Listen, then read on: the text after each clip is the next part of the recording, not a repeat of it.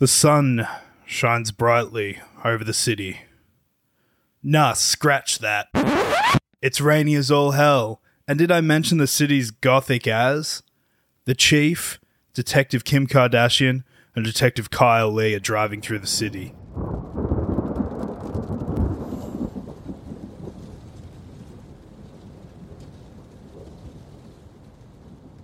Brief scenes of the dire state of the once great city can be seen through lightning flashes, but the extent of the depravity is hidden by the veil of rain.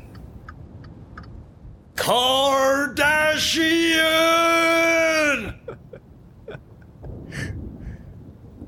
Damn, Chief, no need to yell. We're right here.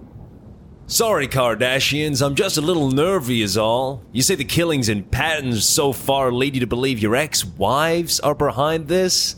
Why would they do such a thing? Well, I don't know, Chief. Could just be that time of the month. Kyle Lee, please. You know the menstrual cycle doesn't sit well with me. Hold on. Damn it, Kardashian, what is it? Kyle Lee might be onto something. Each month, one of the ovaries releases an egg. At the same time, hormonal changes prepare the uterus for pregnancy. If ovulation takes place and the egg isn't fertilized, the lining of the uterus sheds through the vagina. This typically recurs once a month, just like the killings. Well, hot dog, big brother. That damn near's floored my lily white ass quicker than a delectably cooked turkey on the 4th of July. And you know I ain't pulling your trouser leg to be beckoning a lark song.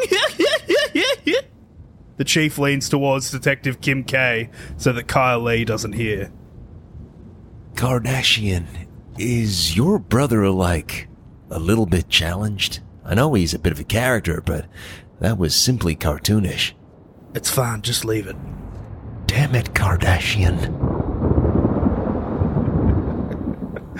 Welcome to Meet You, everyone. We're back, baby. It's me, Dart Sultan, and the lovely Robbie Armfield. How are you, Robbie? Going well, thanks. Going well. Just got back from a little getaway, feeling refreshed and restored. You know, ate a lot, drank a lot, went for some lovely beach sort of, you know, strolls and, clambering over the rocks. What have you been up to? Yeah, I've been happy, man. I've been good.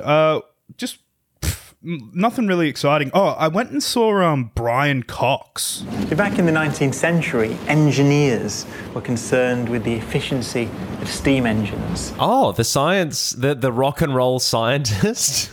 The sexy scientist, yeah. Right. What was that like? What was the sort of vibe of the chat? It was a lecture on like astrophysics and all this shit that completely went over my head, but it didn't completely go over my head. It was actually really incredible. It was at the convention center in Melbourne, and they had these, you know, IMAX size, like long ass screens with these incredible visuals, and like they were playing like, you know, symphonies over explaining while he was explaining all these incredible concepts about, you know, time travel and the relationship between time and mass and movement and everything and kind of humans' place in it all, and a bit of a snapshot of where we're at in terms of like trying to find life in the universe and all that kind of stuff. It was it actually started making me feel I actually started getting really anxious.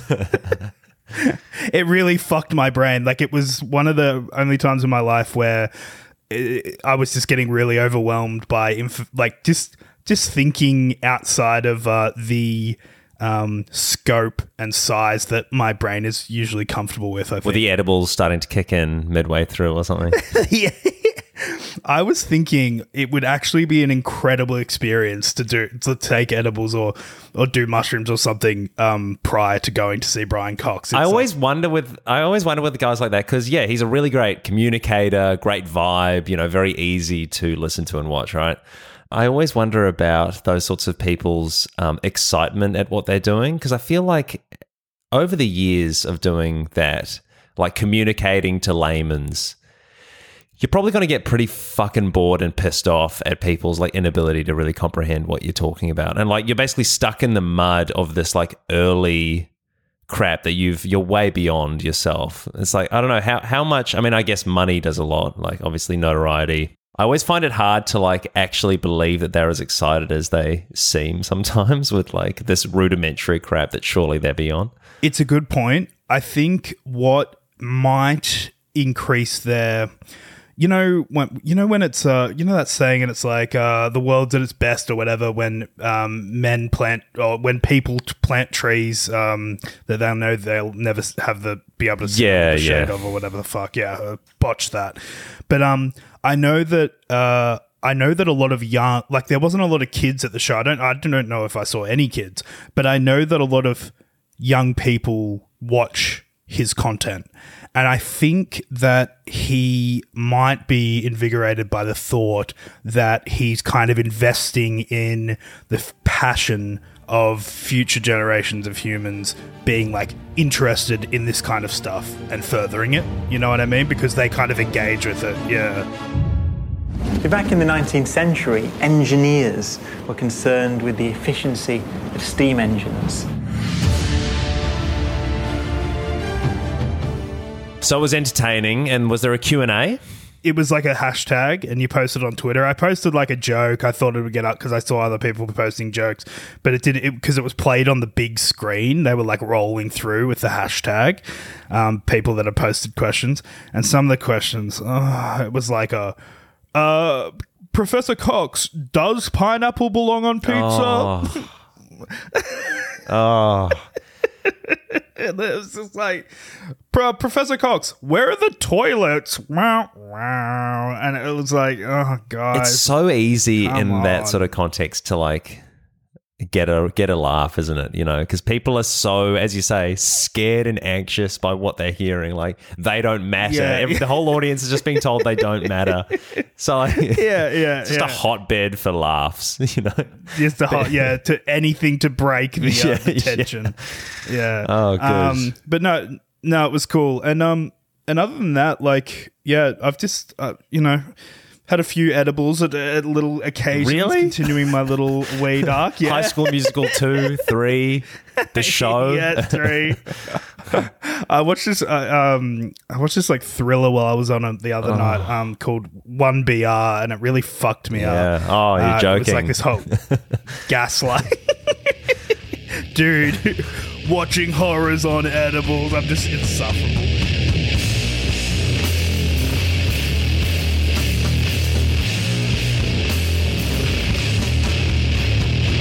Coffees, when you go rurally, obviously a little bit worse for wear than the urbane ones. And me and Brides were wondering, is it safer to get a long black coffee or one with milk when you're in these environments? I personally I've just like stuck to my guns on the long black because I feel like you can't really fuck it up. But Brides reckons, you can maybe sort of cover up some shittiness with the milk. Wondering what you reckon on that one. Yeah, I agree with you. I think if you're doing coffee for pure, like, for the pure caffeine hit, I feel like it's way less likely that they're going to fuck up the long black. I think the milk, the extra steps lead to more chance of error. Although my one did taste like a rag had been soaked with the vat of the coffee and then sort of reamed out into my cup. You know what I mean? It's impressive how badly they can make it. Like, I don't know what they're doing. Yeah, I know. Maybe it's just like they're just not cleaning the equipment. I'd love to know what you reckon as well. If you want to get in touch, wtmypod@gmail.com. Long black or milk? What's the safest bet? We've got a little bit to get to today, so I reckon let's just jump into it. We sort of have a bit of a, there's a bit of a theme. We want to sort of cover and address the masculine aspect of this enterprise, maybe, or something. Yeah, that's right. So I kind of had running a podcast, especially like it's the same with running a meme page. I feel like, and this is something Robbie and I kind of often talk about here on the pod, like I feel like it just puts me closer on the spectrum to being alt-right, right? And like, despite me not identifying with those beliefs or those politics, despite me not thinking I'm an incel or a fucking problematic dude, as soon as just having an opinion and voicing it in this way with another white dude on a podcast, it just like, I feel like it just puts us in the conversation of like, are we bad? Are we part of the problem? Because we get a lot of really similar feedback from you, the listeners, that we're doing the right thing, we're saying the right things, and it's sort of like this. We want to challenge ourselves. Let's kind of set a theme here by one, as we touched on, we were in contact with Clementine Ford, prolific feminist author, Australian author, and pop culture kind of icon, regarding her possibly being a guest on the pod, but she ended up ghosting us, which is fine. No hate there. We understand. And she's got her own podcast, so we thought we're going to review an episode of her podcast. Without spite. This is spiteless. This is just... It's spiteless. This is essentially us trying to ghost her onto the podcast. Exactly. We're trying to, I don't want to say gaslight. Yeah. We're trying to talk about her. We're trying to manifest. And also, we thought a fitting accompaniment to that would be talking about the new movie, Don't Worry, Darling, that's just come out and is in cinemas, directed by Olivia Wilde. So yeah, that's what we're going to do, but we have a lot to cover. So this will be the first no joke episode of the podcast. That's correct. So we'll just get right into it. So the podcast is called, is it Dear Clementine? I feel like you get a sense pretty quickly of where you fit in his life and how much time and effort he's willing to give to you. So while you're being told to just give him a chance, no one is telling him, give her some respect. Dear Clementine, yes. And the premise is people write into her. It seems like an advice podcast, and she just simply, it's just her on there, and she answers those questions. What did you think? This is the first episode I'd heard of this one. I didn't think her audio sounded very good, to be honest. It was a bit, this is touching on what we talked about last week, but her audio was a bit thin and sibilant to me. I think maybe, I'm not sure whether this is to do with her or her producer, but maybe if they listen, get a better mic or route it maybe differently or something like this, because I think she's got good technique on the mic. She's near it and stuff like this, but I don't know, something needs to change. So that's a negative. The pros, though, I do like how she addresses the singular listener. I think that's good broadcast technique, saying like, you, dear listener, hello to you. But I do think she's a good talker. The format suits her. Ultimately, I don't really think the project is for me, though. But yeah, those are my general overview thoughts. What do you reckon? I think she gives really good advice. And I think she speaks from a very loving and warm place. Like, I feel like she obviously genuinely cares about her audience and who she's speaking to and giving this advice. And she touches on some real vulnerable and interesting topics. She kind of, the first question was about giving people a chance, and whether the extent of when you should stop giving people a chance when you feel like they're no longer deserving of a chance, or when you should start feeling that way anyway. And she kind of touches on, everything's usually with the backdrop of how women are treated in society today. And she talks about how heteronormative women are often primed or thought of to be primed and basically suited for relationships and for care. So heteronormative women are often expected to give men or partners a chance beyond what men would be expected to give, because if they don't lower their standards, they might lower their expectations, they might lose the partner and be single, which is the worst outcome. And I think that's interesting, and I think ultimately I do agree with her. Basically, the second question was about building self-esteem. Someone asked how to build self-esteem. She talked about having a really honest conversation with yourself when you are feeling jealous or when you're feeling insecure, and having a kind of inner dialogue about what that means and why you're feeling those ways, and assessing whether they're feelings or facts, and treating your inner voice not with contempt, but rather that it's something that needs love. And then the third prompt was someone in their mid-20s saying, what advice would you give for a mid-20s woman who's feeling unsure about their life and their direction? And she talked about basically the concept of how you're made to feel, and this was more general, how you're made to feel in your 20s that you should be building something for your 30s, and that you're going to miss the boat if you're not working hard enough and stuff. And, she gives a lot of general advice about just enjoying your 20s and blah, blah, blah. Like advice I've heard before, but good advice. I find when she gives assessments on how women are treated and how, and what they're expected to do and this and that, it challenges me. Oftentimes I ultimately agree, but I feel threatened. And I think that's an obvious projection of, my insecurities of how I contribute to the problem as a man. And, it's like the worst reaction to have, because it's like, fuck, like, do I do this? Do I push these like negative things on women? Do I, all that kind of stuff. And then I was thinking about kind of the continuum that we think about gender on these days, and how oftentimes gender is thought of as this continuum, and you fall somewhere on it, and it kind of changes and evolves and all that kind of thing. I know a lot of people disagree with that. I realized that a lot of the advice that she gave felt a lot better and was a lot easier for me to listen to when I kind of allowed it to talk to the feminine in me.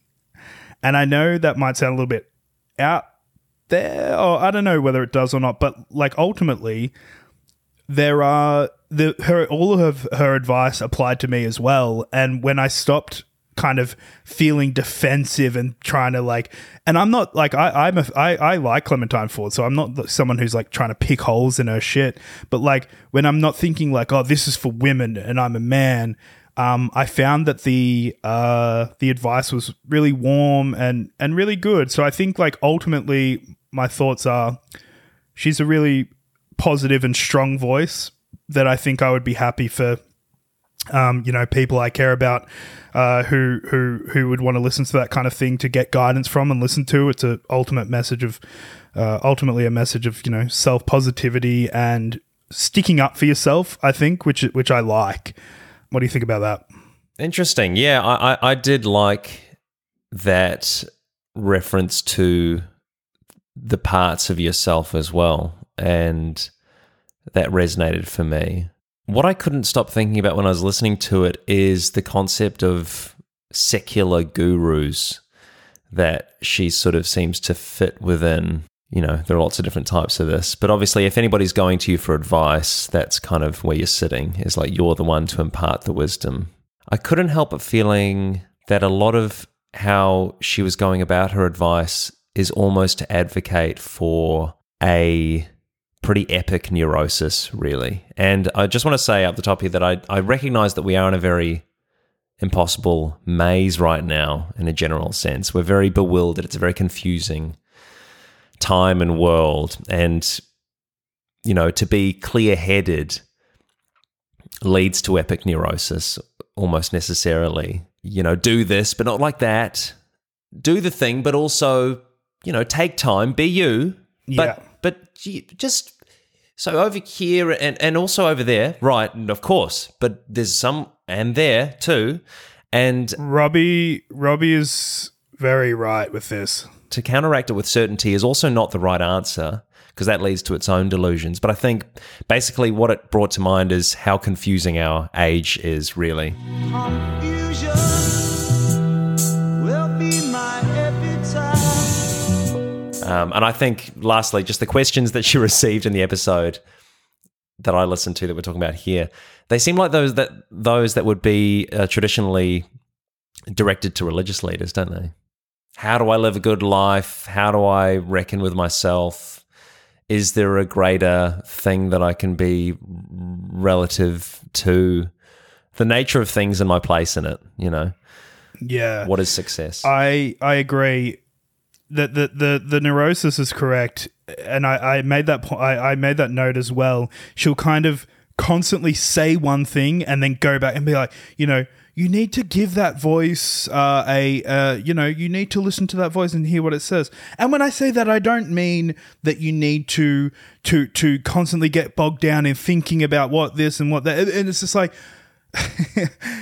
I understand that they're such complex, like that's what you mean, right? She's like it's a very constantly- complex and difficult world, and to give advice in it is an almost impossible task, I think, you know. And so it's only right if we're using rational language, if we're going to speak within that universal, it is going to get fucking complex and confusing.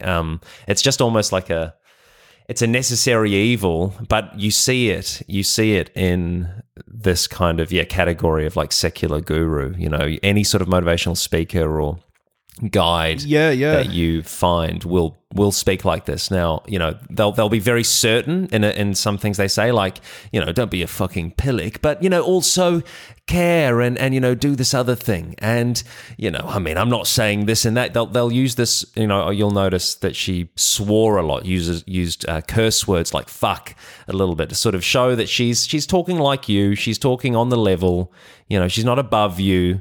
But also she knows heaps and heaps, and here's the real thing, but do it just not like that, like this. And I know that, it's just very confusing. And that's why I think, it's not for me, and I can witness in myself a worrying trajectory towards, you know, religion or that sort of certainty. And I think we're seeing this in a more widespread sense as well, you know, the rise of that kind of adherence to the mystical is I feel like on the rise a bit.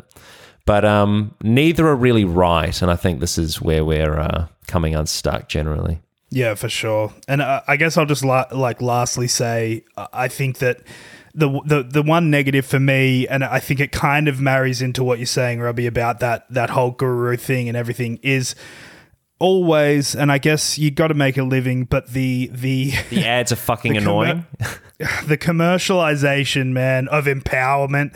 Like, so she had, I think there was 3 or 4, and it was sponsored by Moments Condoms, and it's like, here at Dear Clementine Podcast, we're an advocate for taking charge in the bedroom and having that main character moment. So take Moments Condoms, and it was just like, come on, like I feel like we cheapened the message. And there was an ad for a cruise as well. Yeah, exactly. It's just like, it doesn't sit well. I feel like maybe separate the two. It feels a little pandering. Do you think? Separate the love and the vibe, and kind of just be upfront with the audience that you're just giving them an ad. You know what I mean? Like, I don't know. I mean, look, that's up to.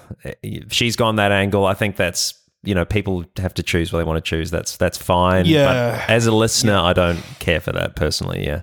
I think that's a really good point. The commercialization of empowerment that you just mentioned is really something quite interesting.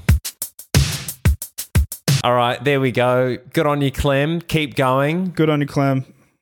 I think that would be a worthwhile podcast for a lot of people. So, you know, I wish her all the best, and keep going. Wish her the best. She's always welcome to come chat on the podcast. And, you know, after listening to the pod, and just quickly, I can completely understand why she chose what I think is the nicest path of ghosting us, because she probably came on and checked it. We've got Always Who's Ugly, and it's just like, a lot of the stuff is like her podcast and who she deals with is women dealing with like body issues and all this kind of stuff. Then she comes on, oh, maybe I'll jump on Welcome to Meet You.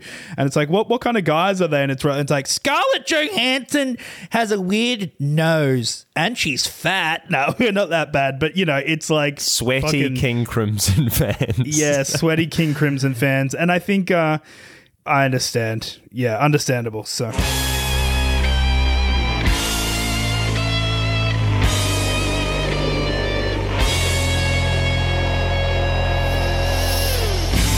Anyway, well, I think we've said enough on that. Let's move on to Don't Worry, Darling, the new movie from Olivia Wilde. Here's a bit of an audio of it. I'm so sorry I forgot to tell you, but you're not feeling very well. And the only way to cure it is if we stay home all day and I tend to you and kiss you and cook for... Bye. Security level, yellow. All residents safe and accounted for. Victory is safe and secure. Here you can live the life you deserve. We can all live the life...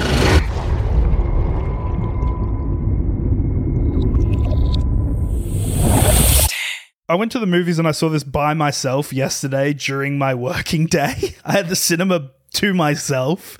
It was very, very comfortable. But I kind of went into this with a little... I don't know. I didn't know what to expect. There's been a lot of... a tumultuous release in terms of Harry Styles and Chris Pine feuding and Olivia Wilde and a toxic set. Yeah, all I knew about it was like that there was this vague drama on set. They all hated each other, but I didn't know anything going in either beyond that. I honestly feel, and I know it's the theme of the pod, but I do feel that kind of speaks to the misogyny of a female director. The fact that people are talking about how like unlikable the set was and how it was toxic and like, I don't know, to me suggesting that Olivia Wilde wasn't up to the task of reining in these egos. That's how I perceived it. Oh, wow. Yeah. Okay. I don't think that I just haven't seen shit like this talked about before as much and in that way. So I don't know, kind of fuck them about that, I guess. I personally walked out of this movie. Bullshit. I fucking hated this so much. It was one of the most unbearable movies I've seen in quite some time. Oh, go on, and go off. I mean, obviously Florence is an incredible on-screen presence, a great actress, but I just think this thing was a really poor and boring rehash of 1975's Stepford Wives. You don't have to apologize, Carol. Not to us. We just felt that it was important that you two understand you being the newest in Stepford. We didn't want you getting the wrong opinion. We? Who is we? Jordan Peele's Get Out is sort of a retelling of that movie. And yeah, ultimately this movie really felt like it was just trying to be a Jordan Peele movie, sort of pivoting off recognizable stuff in a novel way, but it really, for me, nowhere near reached what it was going for. Bright said a great point that the movie thinks it's ramping up the intensity with each bit of intel or suspense that it offers up, but it's really just limp-dicking you into the same awareness that you had before. Like, something dodgy is going on. Yep, something dodgy is definitely going on. Something dodgy, that's right. You know, it's really just painful, and I couldn't bear it for 1 minute more. So I guess just to give a brief understanding of the plot, like it's sort of like a 1950s sort of secluded project, right? Is that sort of how you describe it? They're living in this kind of what looks like this Californian utopia, 1950s, and they're all happy and swinging in the 50s. But yeah, basically it just seems like it might be some kind of farce. Some kind of conspiracy. Very affluent. The men go to work. The women stay at home and do the cleaning up and all that sort of stuff, the homemaking and the darkness that, you know, ensues. And it's sort of unclear what the men do for work and all this sort of stuff. Anyway, the bit that I walked out was, I think, just after her, like, psychiatric assessment, Florence's one, after she saw one of the other women like fall off a building after they cut their own neck, and you know, it just was like, yeah. And we saw, she opened up the psychologist's like secret compartment and found this like document of the other woman, and all the stuff had been redacted, and was like, fuck this, you know. Literally, I'd rather just walk around, and that's what we did, and we had a much better time. So I'd literally just like to refer to walk around. So did Bridie hate it as well then, obviously? Yeah, she thought it was absolute rubbish. That's pretty much it. Oh, the one last thing I want to say on it is I really don't understand why Olivia felt the need to cast herself as that side character. I really just think... Agree completely. Let somebody else have a go. I didn't agree completely. I didn't feel like she added enough to that particular role to like justify it happening. Like we recently watched Danny DeVito's War of the Roses. He appears in that movie that he directed, but there's something about his side character in that movie that I can't really see anybody else doing what he did with it in a way, you know, but Olivia here, I could see plenty of other people doing a better job. I don't know. What did you reckon? Did you find out what ended up happening? No, yeah, tell me. Okay, all right, yeah, because there's a lot. Because I just reckon it's like we've seen the 1950s, you know, like prison housewife story a million times, you know. It's like, it was so preachy and annoying to me, this movie. And also, can I just say as well, I love Jordan Peele and that fandom hatred and like commentary. There's nothing I love more than to hear, you know, people fucking rail on that guy and his followers. Like, it's so embarrassing, that sort of daddy worship that happens with that guy. And we were laughing when I was at yours about like how every single video that you see on YouTube, every thumbnail is him just like weeping and fucking like, you know, he's just the weeping guy now. Jordan Peterson. That's how authentic. Yeah, Jordan Peterson. Sorry, no, but that just goes to show how much I hated this movie. That even one that tries to like have a go at him and his ideas and his following should fall so flat like this. Is such a shame. But anyway, sorry, you go on. What happens at the end? What it turns out to be, and you know, big spoilers here, and also I wanted to mention at the top, we'll try and include some timestamps for those who want to miss this in the description, so you can skip over. People ask for that. Do you think? Yeah, that's all right. Okay, so I think, so big spoilers. Essentially what it turns out to be, the men are all going to work on this Victory Project job during the day. The women stay home. What it turns out to be is the entire place they're living in is a simulation. It's a AI metaverse, essentially. And Chris Pine's character, the leader, is the person who seemingly has developed this metaverse. And so Harry Styles and Florence Pugh's characters are just lying in bed, and it's modern times. Oh my God! Yeah. It was all a dream. Yes. Oh my God! They're wearing like VR headset type. I would have screamed if I stayed in the cinema. I'm so glad I walked. Yeah. So, but Robbie, there's a lot more. I think that makes it to me a little. I don't want it to seem like Robbie hates this movie and I loved it. I definitely didn't love it, but I will say that I liked it, okay. and I'll get into why. So first of all, soundtrack was great. Really? I think the sound design, like the sound design was really good. They borrowed a little bit from, I noticed they did it in Midsommar. It's something that they're doing a lot in Florence Pugh movies, in particular, where they... Is it the kind of like the disembodied vocal thing, like, huh? Yeah, and the yeah, I know.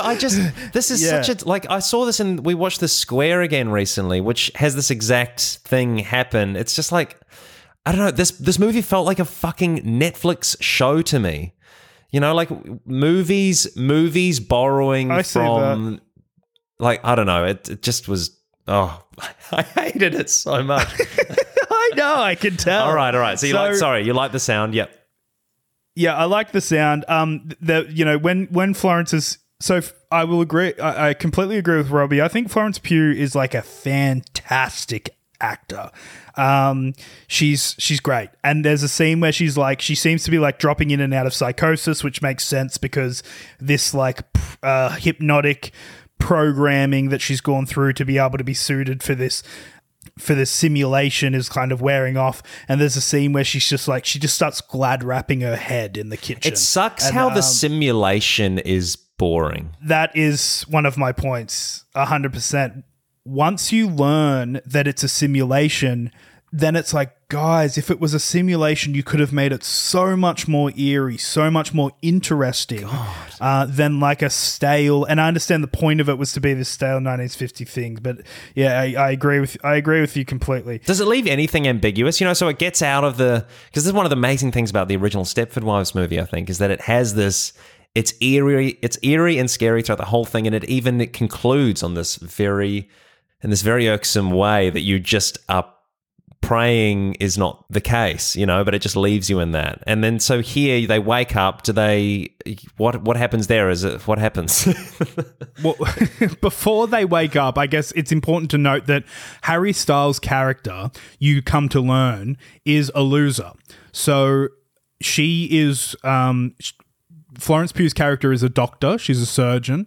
Harry Styles' character in the real life loses his job, and she's going to work and seemingly working extra shifts to cover, their mortgage or whatever else. And he is shown to be a bit of a fuck up. He's sitting at home and basically on the computer taking in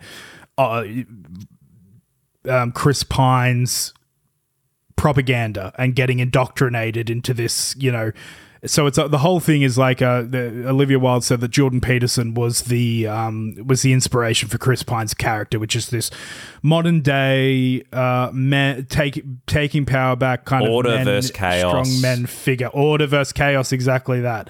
He takes it upon himself, Harry Styles, to enter them into this program. And what's happening is when the men leave for the day, they're leaving the program to go work and do the body maintenance stuff in real life to keep them alive. And then when they come back home at the end of the day, that's them entering back in the program.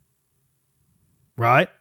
So it's the whole thing is an analogy basically for men.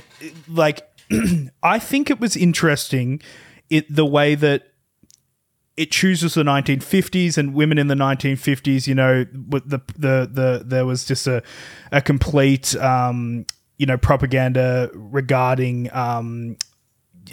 the nuclear family's role in the success of the war, and what women should do for their husbands. Large families, so many kids, all this kind of stuff. And I think that what Olivia Wilde has done, which is cool, is kind of showing a real kind of literal show of what it might look like if men take this control and go back to these original roles.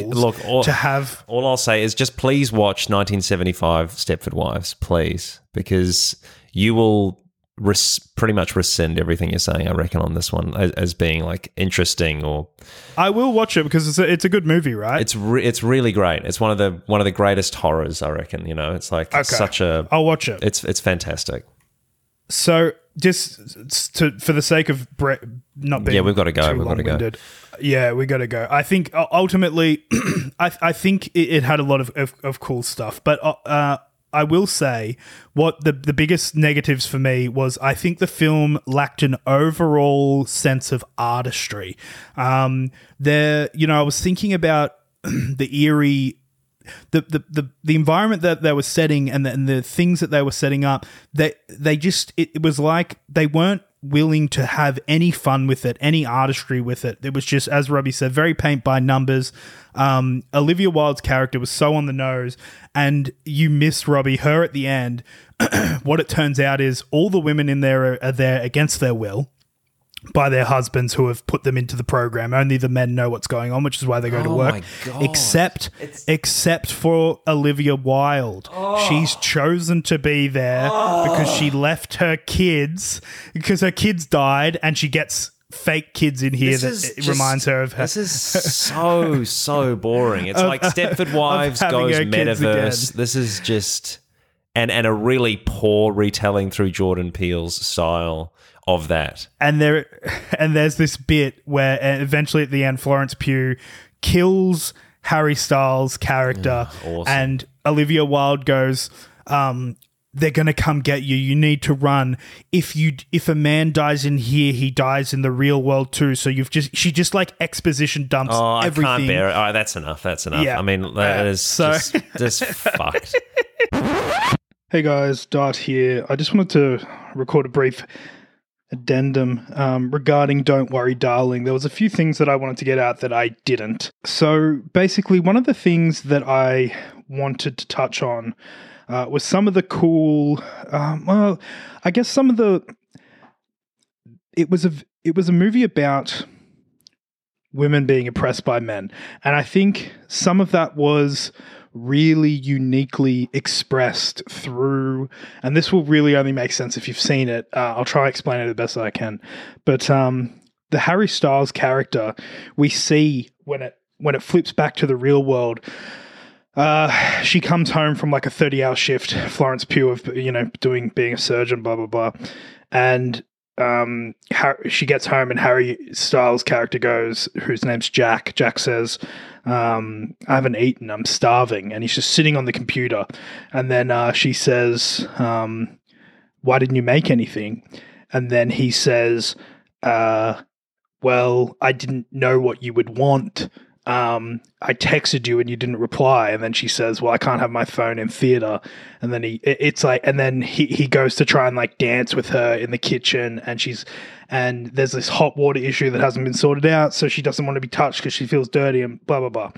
And I think it's interesting because, there is this, given that in the AI world that Chris Pine's character creates, where women are responsible for all the housework, that is something in Clementine Ford's book that is, I think, really eloquently described about the mental labor that is often unaccounted for when you're tasked with being the manager of the house. So the issue isn't really so much that Jack, the character of Jack, didn't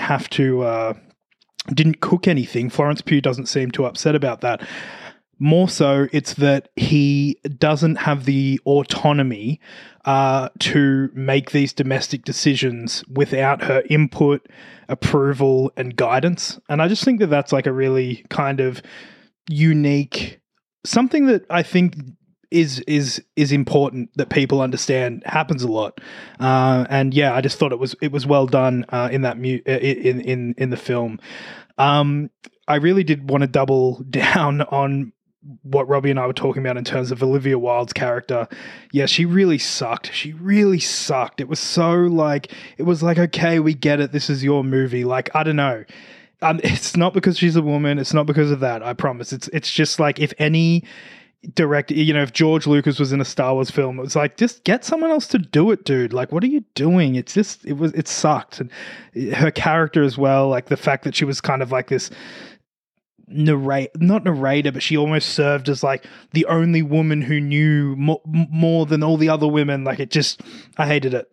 But yeah, I think it was a bold thing. I know that Robbie, says that it was done better in Stepford Wives, and I will watch it because I think Robbie's mentioned that film to me before, and I do want to watch it.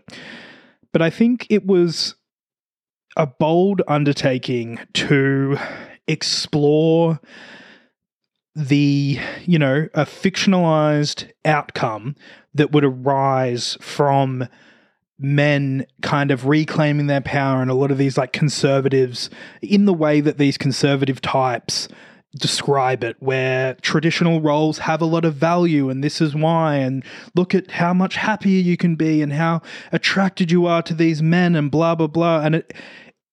And I think what the film was saying was that what it turns women into is a prop or an accessory to a man's existence. It doesn't matter if, which I don't think it would be, or Olivia Wilde is saying it would be, if it's better.